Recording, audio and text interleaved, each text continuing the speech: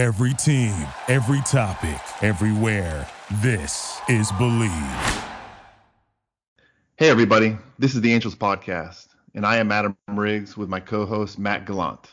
Hey, everybody. I am Matt Gallant, and we are here on the Believe Podcast Network, and that's Believe, B-L-E-A-V, Adam. It's play on the whole Believe thing. I like it. You know, Believe Podcast Network is Los Angeles' #1 sports podcast network. It is the only place with a show for every team in LA and more. And guys, if you enjoy this show, what do they have to do, Adam? Yeah, please subscribe. We're available on your favorite directories: iTunes, Stitcher, Google Play, TuneIn, Spotify, and iHeart. You can find us at Believe.com and at Believe Podcasts. And once again, that's BLEAV.com and at BLEAV Podcasts. And here's the thing. If you like us, please rate the show on iTunes. And in the description, write a question like, Adam, how did you get stuck with Matt? Or Matt, how did you get so lucky to work with Adam? And we'll try to answer your questions on the show. And guys, Adam, hey, this is our first show. And I want you to think of it out there as, remember when you bought your first glove? It was a little hard to break in, but then you loved it. That's what we're going to be. We're going to be like your favorite glove, not the glove you bought at Walmart, but the glove you got from Rawlings or Mizuno, like the high-end glove, right? That's right. That's right. It takes a little time to break in, but once it's broken in, you'll never give it away. Exactly. And you won't let anybody else wear it. That's so true. I am, I'll tell everybody who I am. I am Matt Gallant. I've been doing TV for, over 20 years. I am a huge baseball fanatic. And Adam, as you know, I'm one of those annoying older guys who still plays in a baseball league, wood bat league, still trying to hold on to that dream. Yes, you're one of those guys that pays to play baseball that doesn't get paid to play baseball, which I don't understand. In fact, I got a thing from my the guy running my team. He's like, "Yeah, Gallant, you owe me $500," and I'm like, "Oh man, okay, I'll get you that money." So I do. I pay to play, but I love the game, and that's why I'm excited to be doing this with you. And tell everybody about you, Adam. I know you played 15 years of professional baseball. Yeah, so like you said, I played 15 years of professional baseball. I played 11 here in the United States. I played 4 in Japan. Finished my career here in the United States with the Angels in 2003 and 2004. The last game I played in the United States was when we lost to the Boston Red Sox on a home run by Big Papi off Washburn over the left field wall, the walk-off home run, and they ended up winning the World Series that year. So, dude, I remember that. I remember that game very well. Yeah. Yep, I saw it from the dugout. It was that was a great game. Vladimir Guerrero was single-handedly pulling us through that last month. It was a lot of fun. Probably the best baseball that I've experienced in my life. So now I'm sitting here with you, Matt, and putting on a podcast. Let's jump right into the Angels. So let's take a look at some of the stuff. 2-6, not the greatest starts, but before we start talking about the record, we've got to talk about Mike Trout. All right, so let's take a look at this. He's a team leader in hitting, 375, 3 home runs, leading the team in RBIs, leading the team in on-base percentage, leading the team in hits.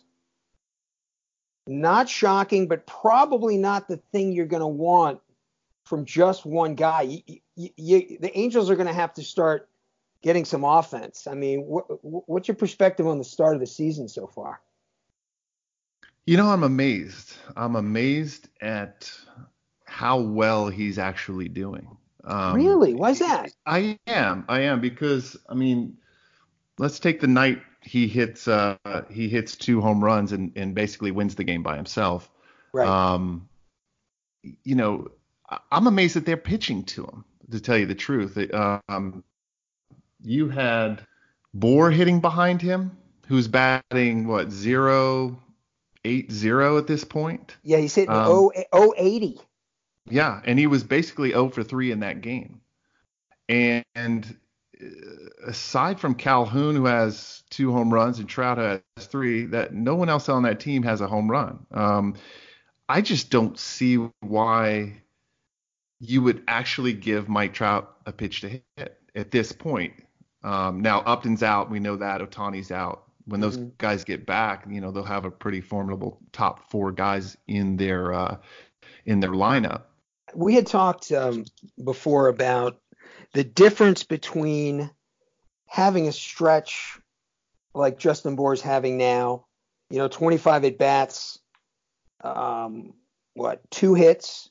You have that in the middle of the season, say it's July, August. It's not going to be as big of a deal, right? You had mentioned that as, the beginning of the season. So can you talk about that a little bit as a player? You come out of the gate slow, and like Cole Calhoun did last year. He came out, was hitting under 200, and then finished at 208. That has to be brutal as a professional ball player and a starter. As an athlete, you have to always think, hey, I can play. And most of these guys in the big leagues, they got there because they have grit. They get there because they're confident. And good athletes, they get their confidence from inside, not results, right? And so, it's almost like you brainwash yourself. I mean, I can remember when I was in Japan and I was talking to one of the foreign scout out there, and I had, my body was just breaking down, and I had injuries, and I was hitting low 200s, and I'm telling the guy, I'm like, look, man, I can play, in my mind, it was just a little bump in the road. And he's like, look at your numbers, man. It's like he was being honest with me, and I appreciated that. But were you acting like the dude who has the comb over and just isn't embracing the fact that he is balding? See those guys, and you sit there and you pretty go, much. You're like, man, listen, just, you know what? I'll pay for the clippers. Just shave that head already. Exactly. But, it's one of those things that you have to believe in yourself. You have to say, and especially in baseball. In baseball, I mean, the adage, 3 hits out of 10, you fail 7 times, you're an all-star. Okay. In order to make it that far, in order for these guys to make it that far and to be playing in the big leagues, I mean, you've got your top 1% that are just gifted by God and can basically roll out of bed and hit. But the other guys, Mike Trouts, the Mike Trouts, guys like that. I mean, those guys are just blessed. I mean, they were built to hit. I played with a guy, Paul Konerko. That guy could just hit, man. He'd roll out of bed and hit. I mean, the guy was a perfectionist, but I mean, he was just gifted by God. Couldn't run out of his shadow. Couldn't lift. I mean, his bench was barely 135. Wow. But I'll tell you, when he hit the ball, that ball just went. So dude, I remember Konerko. He was a monster. Yeah. Oh, he's amazing. Most natural hitter I think I've ever seen. But again, in order to get to that level, you've got to go through times when you're 1 for 20 or you're 2 for 30 and you're struggling. You just hope the organization gives you long enough to battle out of it. But as soon as you start doubting yourself, man, that's a tough one, and that's it. When you start doubting yourself and you start really pressing, that's when things roll downhill, and it just kind of rolls you over. And dude, we haven't even addressed 19 years with Scioscia, and now he's gone. You get Ausmus in there, and I was, as you know, I was down in spring training, and went over to the Angels, and it was crazy. There's the manager, Brad Ausmus, in catcher's gear, and he's catching these guys in the bullpen. I'm like, how many managers do you see do that? I mean, this guy looked like he could still play. He was so fit, you had to do a double take. You're like, oh yeah, he's got some wrinkles. He does look old. You know what I mean? He was that fit. Yeah, he was, but still, I mean, you're like, hey, there's a guy who's, if they said, hey, dude, we need an extra guy, he could go out and probably get a hit. Yeah, that's crazy. That's crazy. It really is. And you're starting to see some younger guys getting their shots, and it's just the way even football's going that way, right? So with McVay, but I've known Mike Scioscia for, ever since with the Dodgers. He used to be the coach over with the Dodgers. He managed me in AAA, managed me in the fall league, Wow. had him as a bench coach with the Dodgers. Here's a story. When I signed, what was it? 1 year I signed with the Tigers, and I got released in spring training, and couldn't get a job. Went to Mexico, came back. I mean, this is a long year. Came back, played with the Cardinals in Memphis, and I could not get a job the next year. Nobody wanted me. I was almost done. I called up Mike Scioscia, and I said, hey, I need a job. That was in, I believe it was 2002. Yeah. I said, Mike, I need a job, man. And he said, okay, man, I got you. And we had a good conversation. The next day, my agent called me, and he said, hey, man, I got you're going to big league camp with the Angels. So I went from. Oh, and did he say he got you that? No. Typical agent.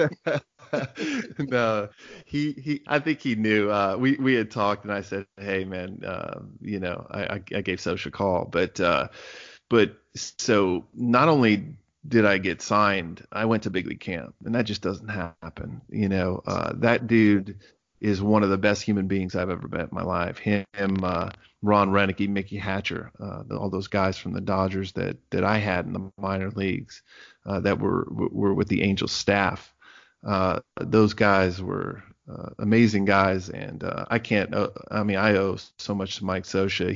He's the type of guy. I mean, I've had some managers that they only care about what you do on the field, but this guy, you knew he cared about you as a person, and cared about you, and not what you can do for the team or what you do on the field. So he's a very special guy, and he'll be missed in that locker room. There's no doubt. We had fun, him and Joe Madden, and Buddy. Yes, that's right. You were there with Joe Madden. Wow.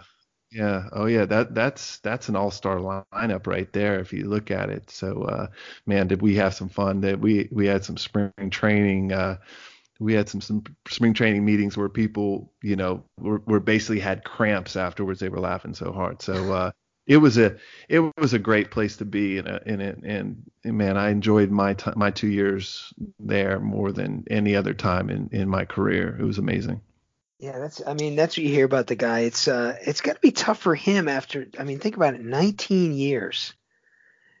And then it's like, okay. Longer than that, right? Because he had his playing career. Well, he managed. I mean, he managed them for 19. He wasn't just that long. So think about all that time in a game that you love, and then one day it's just like, as you're just, okay, well, we're gonna make a change. I mean, that's got to be. I gotta talk to him about that because, it happened for me. There was you go through. For me, it was only 15 years, right? So I played 15 years, and every morning you wake up and you have a goal, and you have a plan, and you have a you're basically have a routine, and then one day you wake up, you open your eyes, and you go, okay, what do I do? It just hits you, and you just, nothing can prepare you for that moment. And I'm not saying my identity is wrapped up in baseball, and I said, who am I? It wasn't that. It was, what do I do? What's my goal today? I mean, that has to be hard when you, growing up, that's what you wanted to do. You get a chance to do what you're doing, and all of a sudden it's like, okay, yeah, it's over. I mean, nobody wants you. Yeah. How do you, I mean, and look at some of these free agents now. I mean, baseball has become the superstar, big money guys, and then the really, inexpensive young guys. And these 30-something, there's guys out there that are good, had really good seasons last year, but yeah, right now it's not happening. That's got to be so hard. I think what players miss the most, and I can't speak for everybody, but what I miss the most is going in there with 25 other guys, right? 25 other players and a coaching staff that all have one goal, and that we're very similar. No matter where you're from, you're very similar in what you do every day and how you think, and those are your friends, and it's just such a joy to be around those guys, and then when that's taken away, there's a big piece missing. There's a big piece of your friends. Yeah, I mean, it's like for the common man, that would be like, hey, we're closing down your favorite bar. You can never go there again. Oh, right. What? Right. You know what I mean? Or you can't go golfing with your your foursome or your 16-man golf league or whatever it is, right? Yeah. I'm just curious, what is it like, you as a fan? I watch, I'm sitting there like the Red Sox. They're gonna have this unbelievably long West Coast swing before the season even starts, right? How do you do that kind of travel and still go out and perform on an elite level? And I know it's preparation and all that stuff, but I mean, how the hell do you do that? It just doesn't seem, it's not normal. It's harder in the minor leagues, to tell you the truth, because you're flying coach or you're taking a bus, right? I mean, at least these guys, when you fly, in the big leagues, you're flying, a chartered plane, you've got, you're staying in the nicest hotels. You got the big charter buses picking you up right there. You don't go through an airport, or didn't used to. I don't know what it is now, but we didn't go to the airport unless we were coming home back to LA. But yeah, I mean, it definitely takes its toll, but the club takes care of you, and the travel is pretty fun. I mean, those flights are fun. I mean, you got your group that plays cards. You got I remember Todd Zeal used to, when we would take off, he would be all the way on one side of the plane, and he would stand on both of the like they used to have these trays that they would come and serve food with. Well, he'd put two of them down. He would surf the whole aisle as we took off. It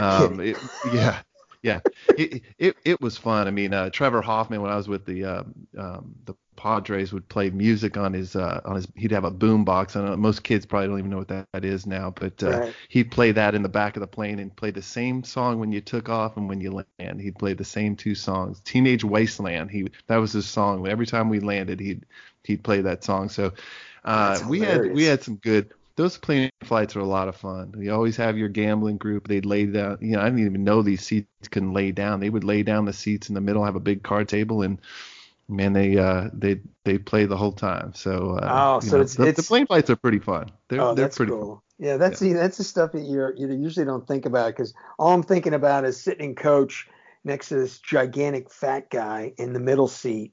Yeah, and having him like spill into your seat. Yeah. Or snore.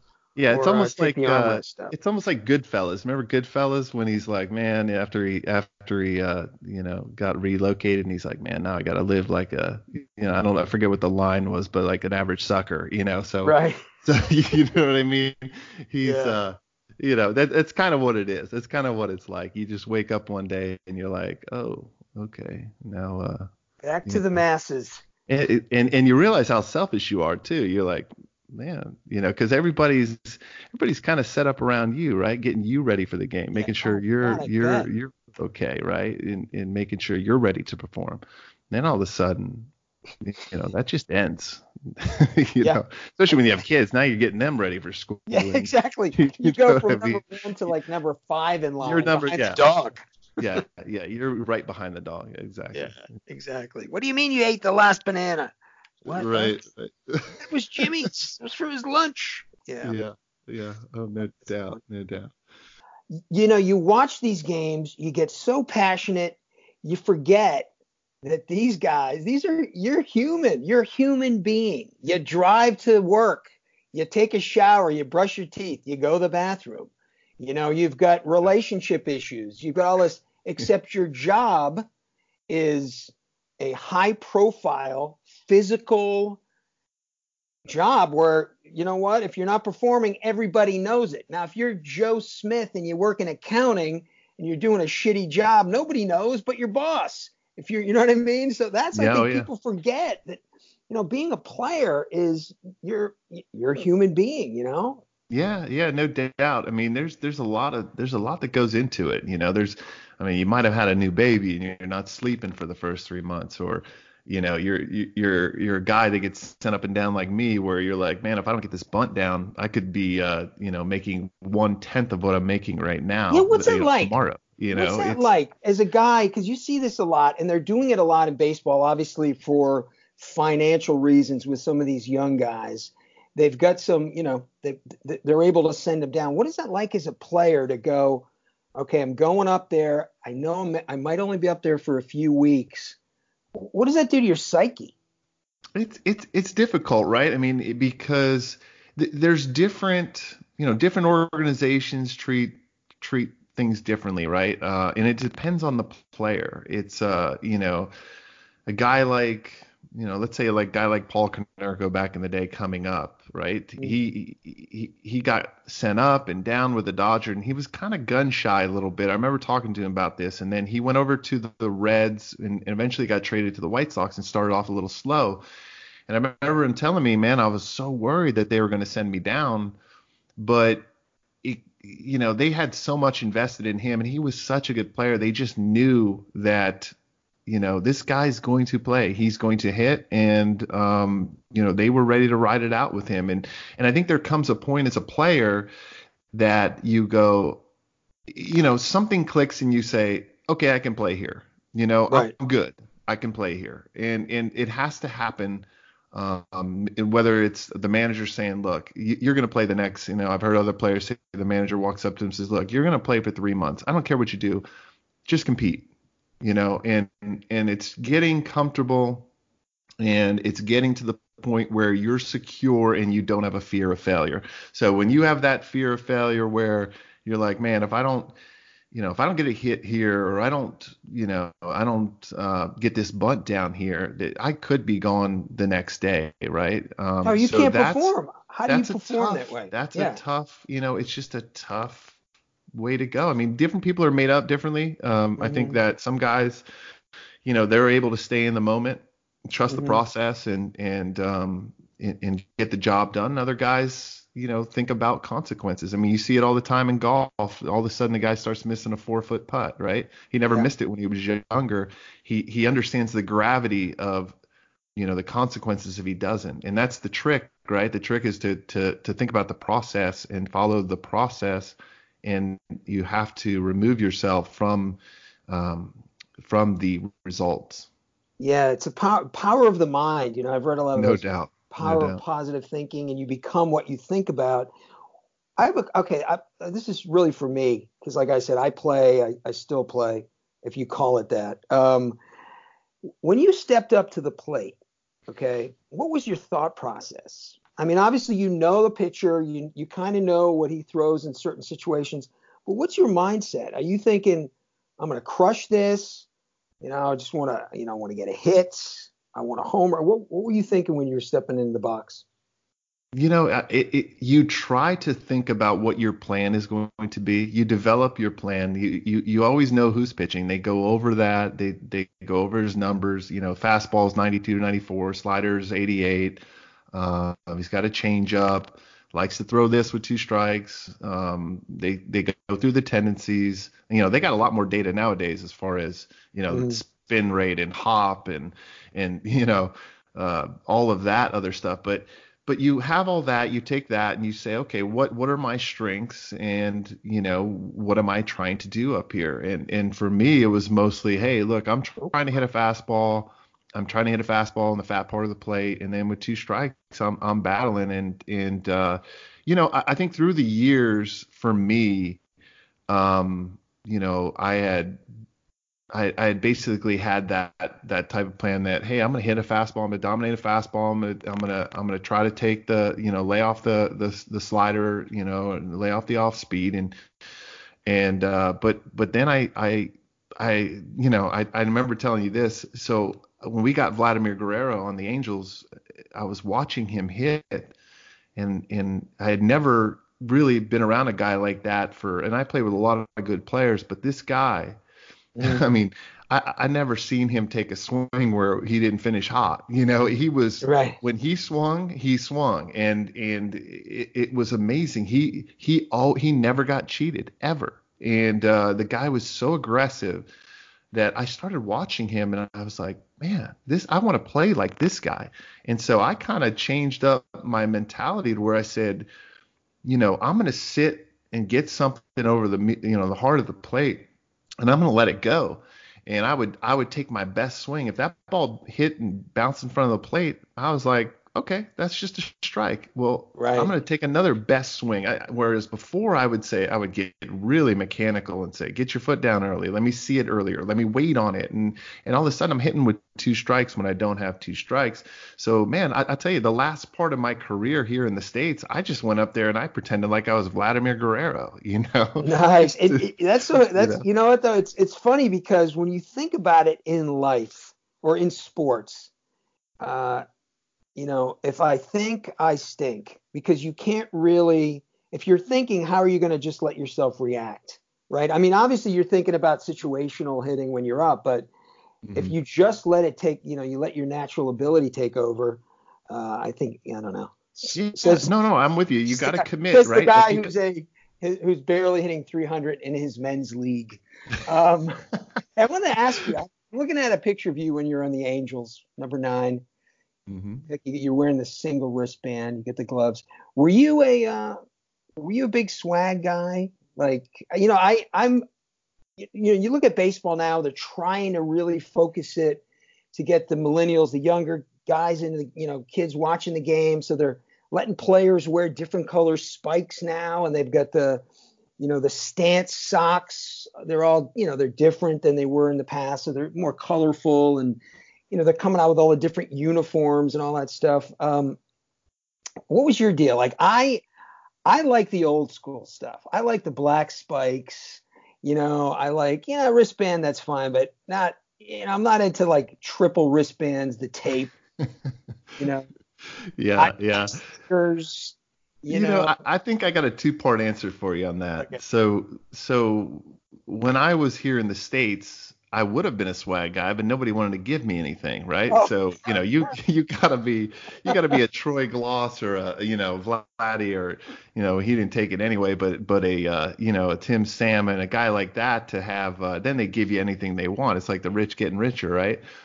For me, I had to like hound the guy to give me some stuff, but yeah, I mean, I still remember this day. I was one day I came out with a tight Under Armour shirt on, and underneath my uniform, and I remember the bench Josh Paul was like, "Man, what are you doing wearing that? That's just flash," and he was messing with me because nowadays I wonder what he's saying about the guys, but then when I went to the Japanese league. That's when things change, man. Over there, they give you anything you want. And I mean, I had a deal with Under Armour where, I had my number on everything, my name on things. I had different color wristbands for home and away, and matching gloves, man. I was a swag dude. And then favorite. What's that? The pro swag is a lot better than the stuff regular people get too, right? Oh yeah. So speaking of that, I mean, one of my prized possessions was so the All-Star guys get these cleats that have the regular guys like me would get the Nike cleats with the black bottoms, and the back in the day the good guys would get the Nike cleats with the plastic white bottoms. It was all white. And that's how you knew, and you could get suede, or you could get, it would just be the regular black, but the suede with the white bottom were like the coveted cleats back in the day. And I remember Erstad gave me a pair of those. I still got them up in my closet, man. These are awesome. Yeah. Stylish. I'll tell you, the guy that I love this guy. I love Javi Baez, because Javi Baez, I mean, he is the swag king. Now, I know we're talking Angels here, but Javi Baez, dude, he's got the wrist tape. He's got his wristbands up by his forearms. He's got the glasses. He's got the eye black stickers under the glasses.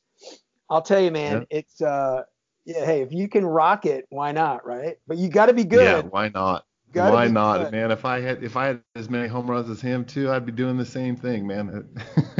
It's like, think about this. It's like, remember when you were a kid growing up and you'd go out and be it skiing or baseball or whatever, and you saw the new guy had all the, it was usually the kids with all the brand new stuff that usually sucked. You know what I mean?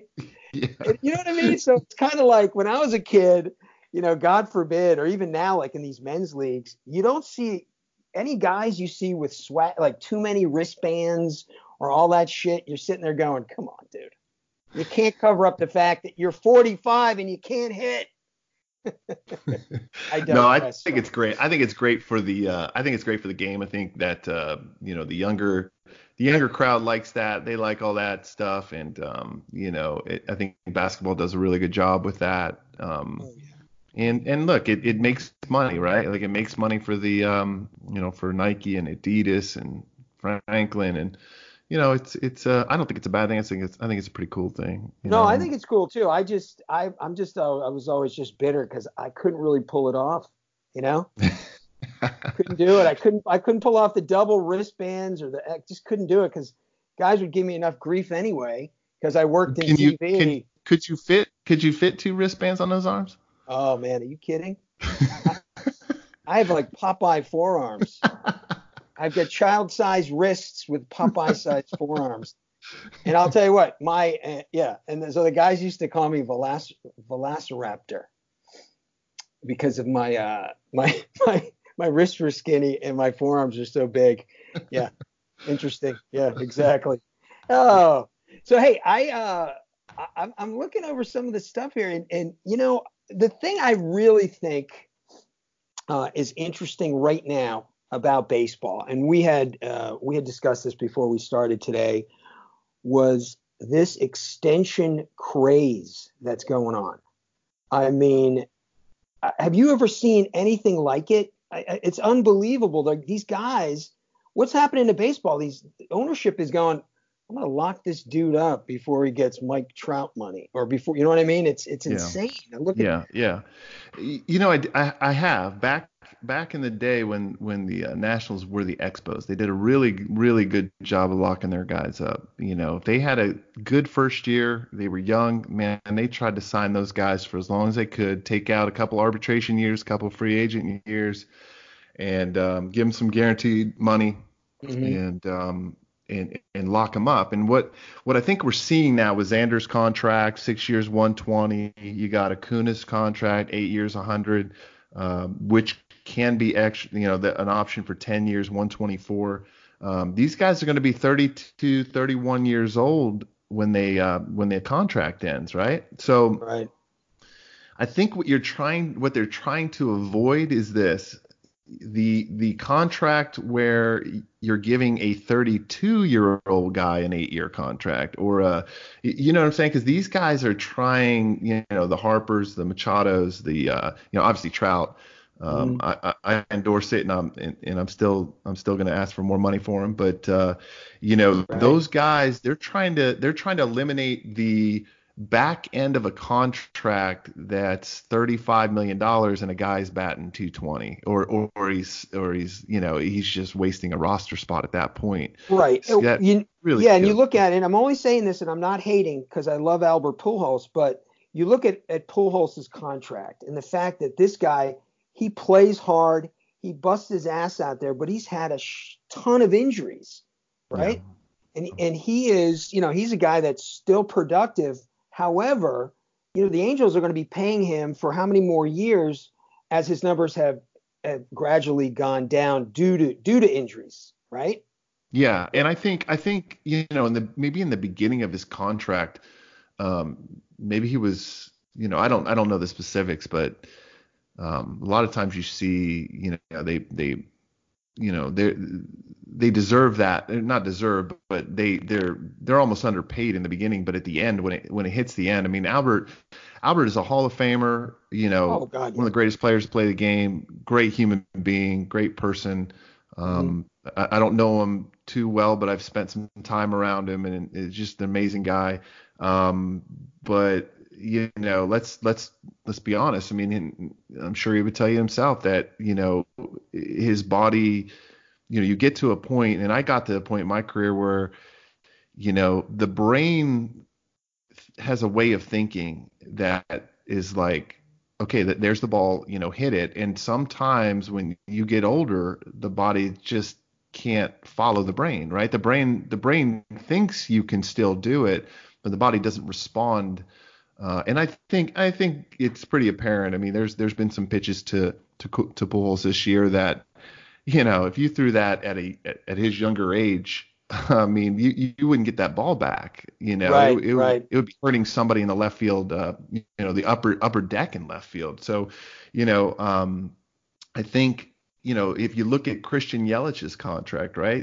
They're starting to see these guys. They play a season or half a season, and they go, okay, this is a can't miss guy. They signed Yelich 7 years, $49 million contract. He still has 3 years remaining on that contract after this year, which is absurd too. Think about this, not to cut you off, but think about that. This guy MVP last year, okay, and Randall Grichuk just got a 5-year, $52 million extension. He's making better money than the MVP of the National League.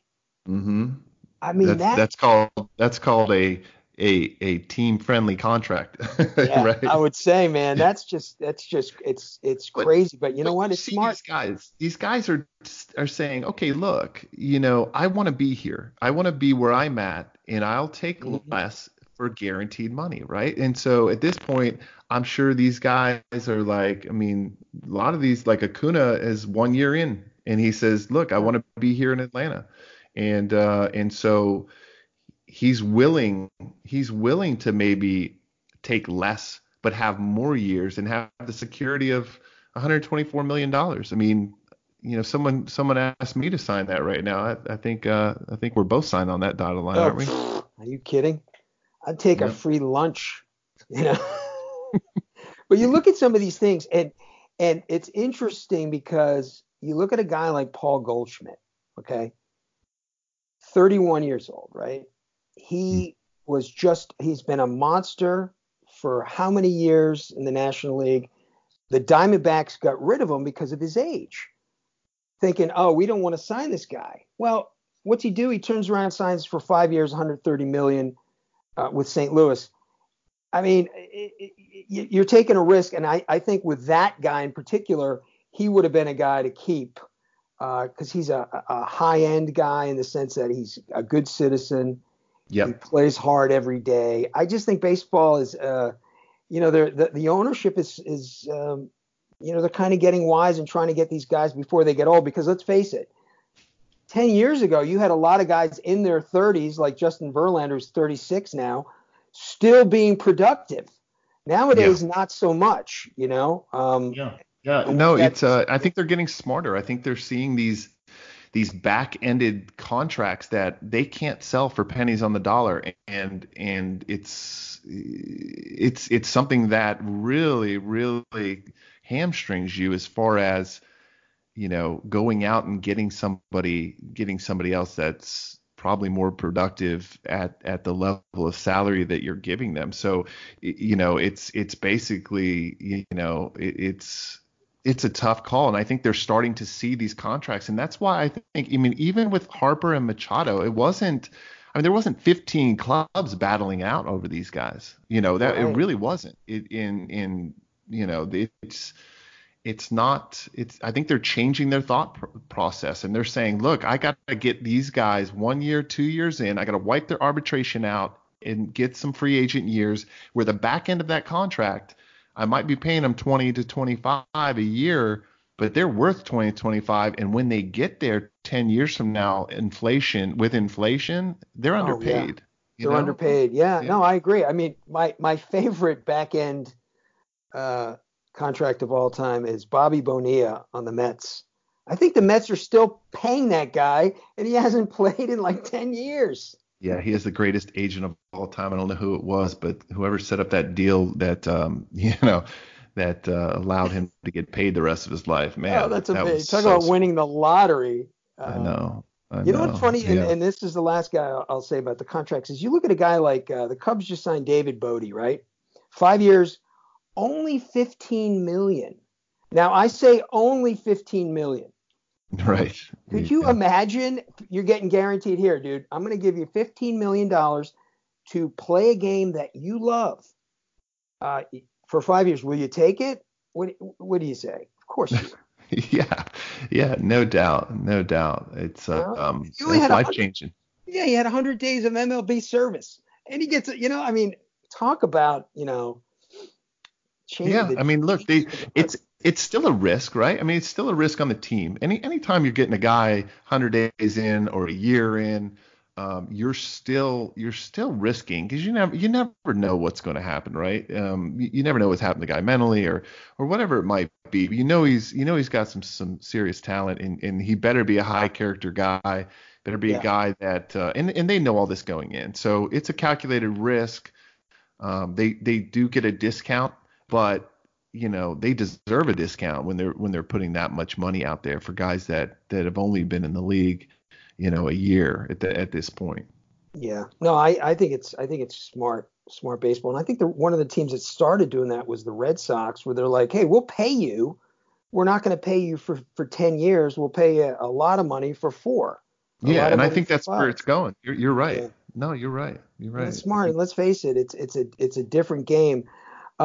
My one last thought before we go to, I want to ask you about your top stories in the Major League Baseball last week, and I want to start by saying how, and I know it's early, but how awesome is Bryce Harper in Philadelphia? I mean, his enthusiasm is, I wonder if it's going to last all season, like 162 games of fist pumping after a double and big bat Oh, uh, flips, you yeah. know? You know what? With him, it can, and you know what? He fits in, like he Yeah. fits into the Philly, sports town. I mean, how good has it been to be a sports fan in Philly the last couple of years, right? So, Yeah. he fits in there. He's a guy that brings a lot of energy. He's a guy that has some serious flash.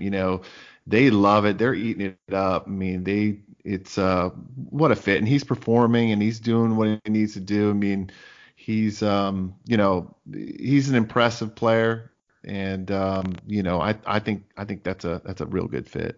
Now it's a different game now. Nowadays we've talked, everybody talks about how it's a different game and how baseball wants the flash, they want the bat flips, they want all this to just, to kind of get some joy back into the game. But as a player, Adam, I want to ask you, as a former player, so you're sitting in the dugout for the Nationals, and Harper hits that big home run a couple days ago, and does it wasn't just a bat flip, it was a like ginormous, you're in the big top at the circus bat flip towards your dugout. Are you going to get pissed or no? Yeah, you know what? The answer to that is it depends who it is, right? Right, right. So if you got a guy that's not well liked in the clubhouse, which happens occasionally, not as much as you would think, but if Mhm. you had a guy that really wasn't liked and that he did that, yeah, he'd be wearing one the next time he came up. But Right. you can tell those guys love Harper, and Yeah. I don't think it was malicious. I mean, he didn't stare in the dugout or Right, right. He you wasn't know, he pointing he at him. Right. didn't pull a what's his name for the Dodgers when he licked his bat over the guy that licks his Oh, bat. don't even get me started on Sorry. When his celebration of the World Series, it wasn't that, but it wasn't yeah. egregious. But I think that the players nowadays are starting to relax a little bit about the "don't show me up" thing that used to be so prevalent back when I played. Right. Right. Back when I played, it was. I mean, I remember I looked back at the umpire one time in when I was with the Dodgers. We were playing in Denver, and Coors Field, and I looked back. He called a strike, and I kind of looked back, and it wasn't like I didn't give him a look or anything. I just kind of looked back, and the umpire's like, "Don't you look back here, kid?" And the next one was called like a foot outside, just to Right. show me, right? Like, don't show me up, right? And I remember going back into the dugout, and Manny Mota was in there. He was our hitting coach while Reggie Smith was he had surgery or something. And Manny's like, "What are you doing up there? Why are you looking back?" And I'm like, "What are you talking about?" Like, I didn't have a clue what they were talking about. It's like, it wasn't malicious or anything, but shoot, you couldn't back in the day, man. You couldn't even watch the ball or you get hit. It was one of those, you hit it, you put your head down, you ran, you did your deal, unless you were a big time guy like a Bonds or somebody like that, right? Yeah. So I think things are relaxed, and I think that you see on these commercials, let them play, and I think that yeah, that's true, and that's a big marketing thing. But what I think is funny is, like Harper, or you got like Mookie Betts last year, hit that big home run. He did a little pirouette, running to first. He's excited. People want to see that.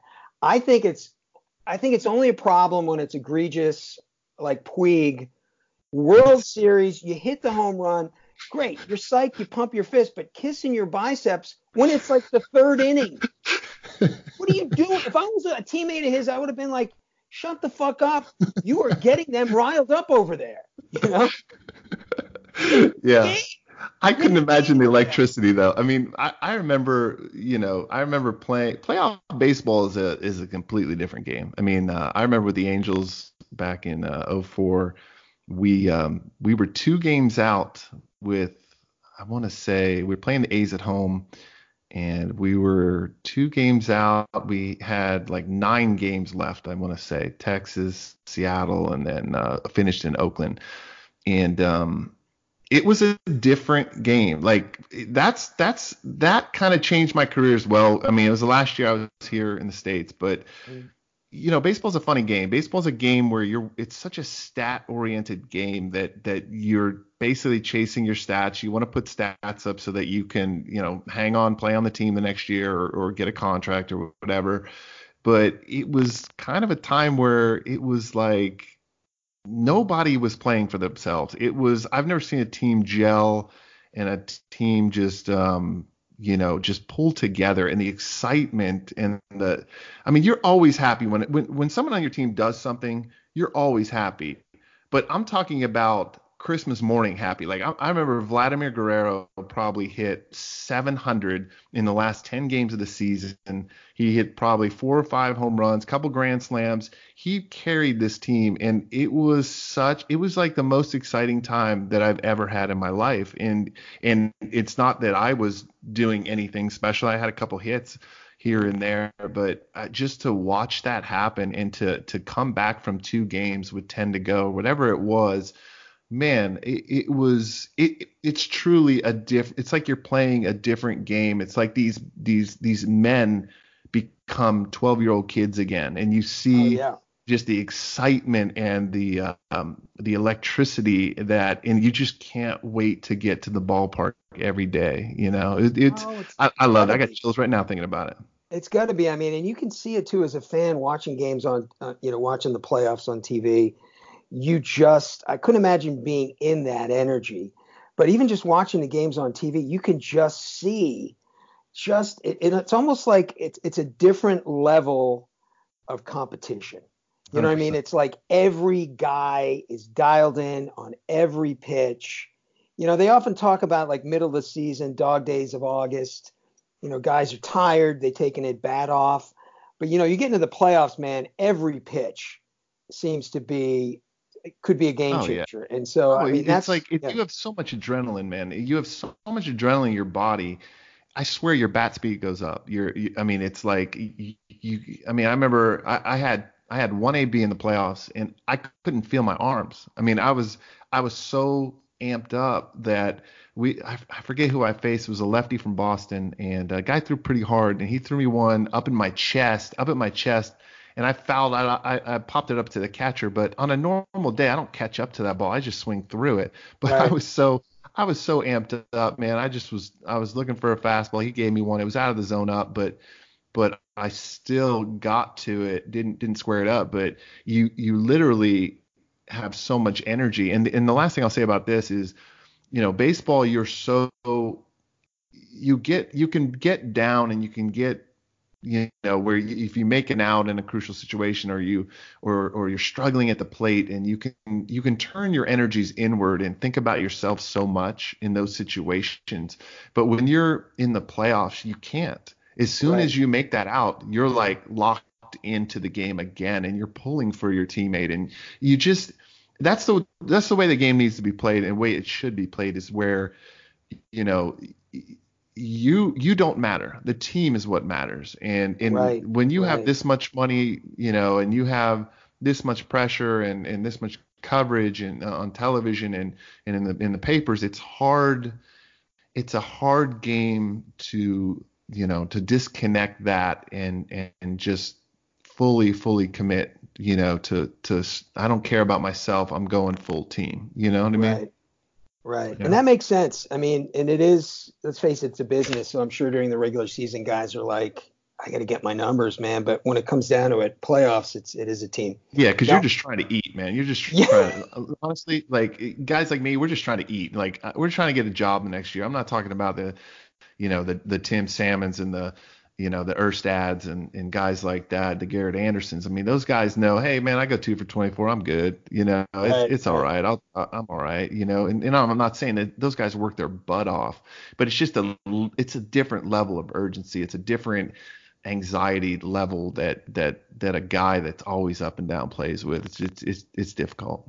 Oh, it's got to be. Well, final thoughts on the day, I guess, would be, what's going on in baseball. For me, I think the biggest thing that I'm looking at after this first week is how bad the defending world champion Boston Red Sox have been. Worst ERA in baseball. Between them and how bad the Cubs are, 1-6. I'm like, what's going on? 2019. I know there's only 9 games in, but still, I guess you don't want to start that poorly, right?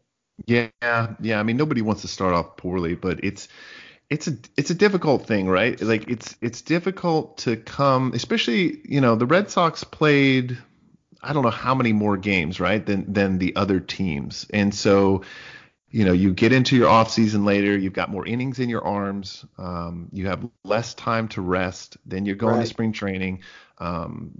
Some guys could be nicked up, some guys you just there's so many factors that go into this, right? Or Right. guy gets hurt and doesn't have a chance to prepare like he usually does. And players are such, and sports people in general, they basically want to be robots and be on a, this is my schedule. I do this, and this, and especially guys that are, these guys that, are big time, major league players. They know how to prepare themselves and get ready for the season. So, just sometimes, like we said earlier, the media might panic. They might make a big deal out of it, but I guarantee there's no panic in that, dugout, in that clubhouse. I know they got, I played with Alex Cora, the manager there. He's an awesome dude. Ron Renicke's the bench coach there, Yeah. who's, was with the Angels as well. I know those guys have seen it all, man. They've been around it, and nobody's panicking. They know they just got to get there. They got 162 games. Right. You got a big enough sample size. They're going to be where they need to be at the end of the year. And, I just think, everything's magnified early on. Oh yeah, for sure. So as we wrap things up, Angels are 2-6. However, it's early. It's real early. They won last night. They've got Texas, 2 more with Texas. Then they go play Milwaukee and Chicago. So I think things, if the pitching can, kind of keep on track and some of these guys start hitting, I think the Angels are going to be okay as well. Yeah, we're going to be okay. It's a long season. Let's just, be patient with them. I know they're, it's not a lack of effort. It's those guys are busting their butts. I think it's a lot of new pieces on that team. They're trying to get comfortable, and I think they'll be okay. I think they'll be all right. But I really enjoyed doing this podcast with you, Matt. This is awesome. Yeah, Adam, it was great. And you know what I like? I like the fact that you played the game. You remember what it's like. You know these guys. And, oftentimes you get a lot of former players who aren't going to be real about stuff. And, I think it's cool that you're real and you're not afraid to say, be self-deprecating. So, hey, guys, if you enjoy the show, please subscribe. We're available on your favorite directories, iTunes, Stitcher, Google Play, TuneIn, Spotify, and iHeart. And you can find us at Believe, BLEAV.com, and at Believe Podcasts. Again, that's BLEAV Podcasts. And Adam, if these guys like us, I think they should rate us on iTunes. And in the description, they can write a question, and we can answer it on our next show. Hopefully the questions won't be, why are you doing it with Matt? All right, guys. Well, thanks for listening. Really enjoyed it, and we'll see you guys next week. Yeah, have a great week. Let's go, Angels. Thank you for listening to Believe. You can show support to your host by subscribing to the show and giving us a 5-star rating on your preferred platform. Check us out at Believe.com and search for BLEAV on YouTube.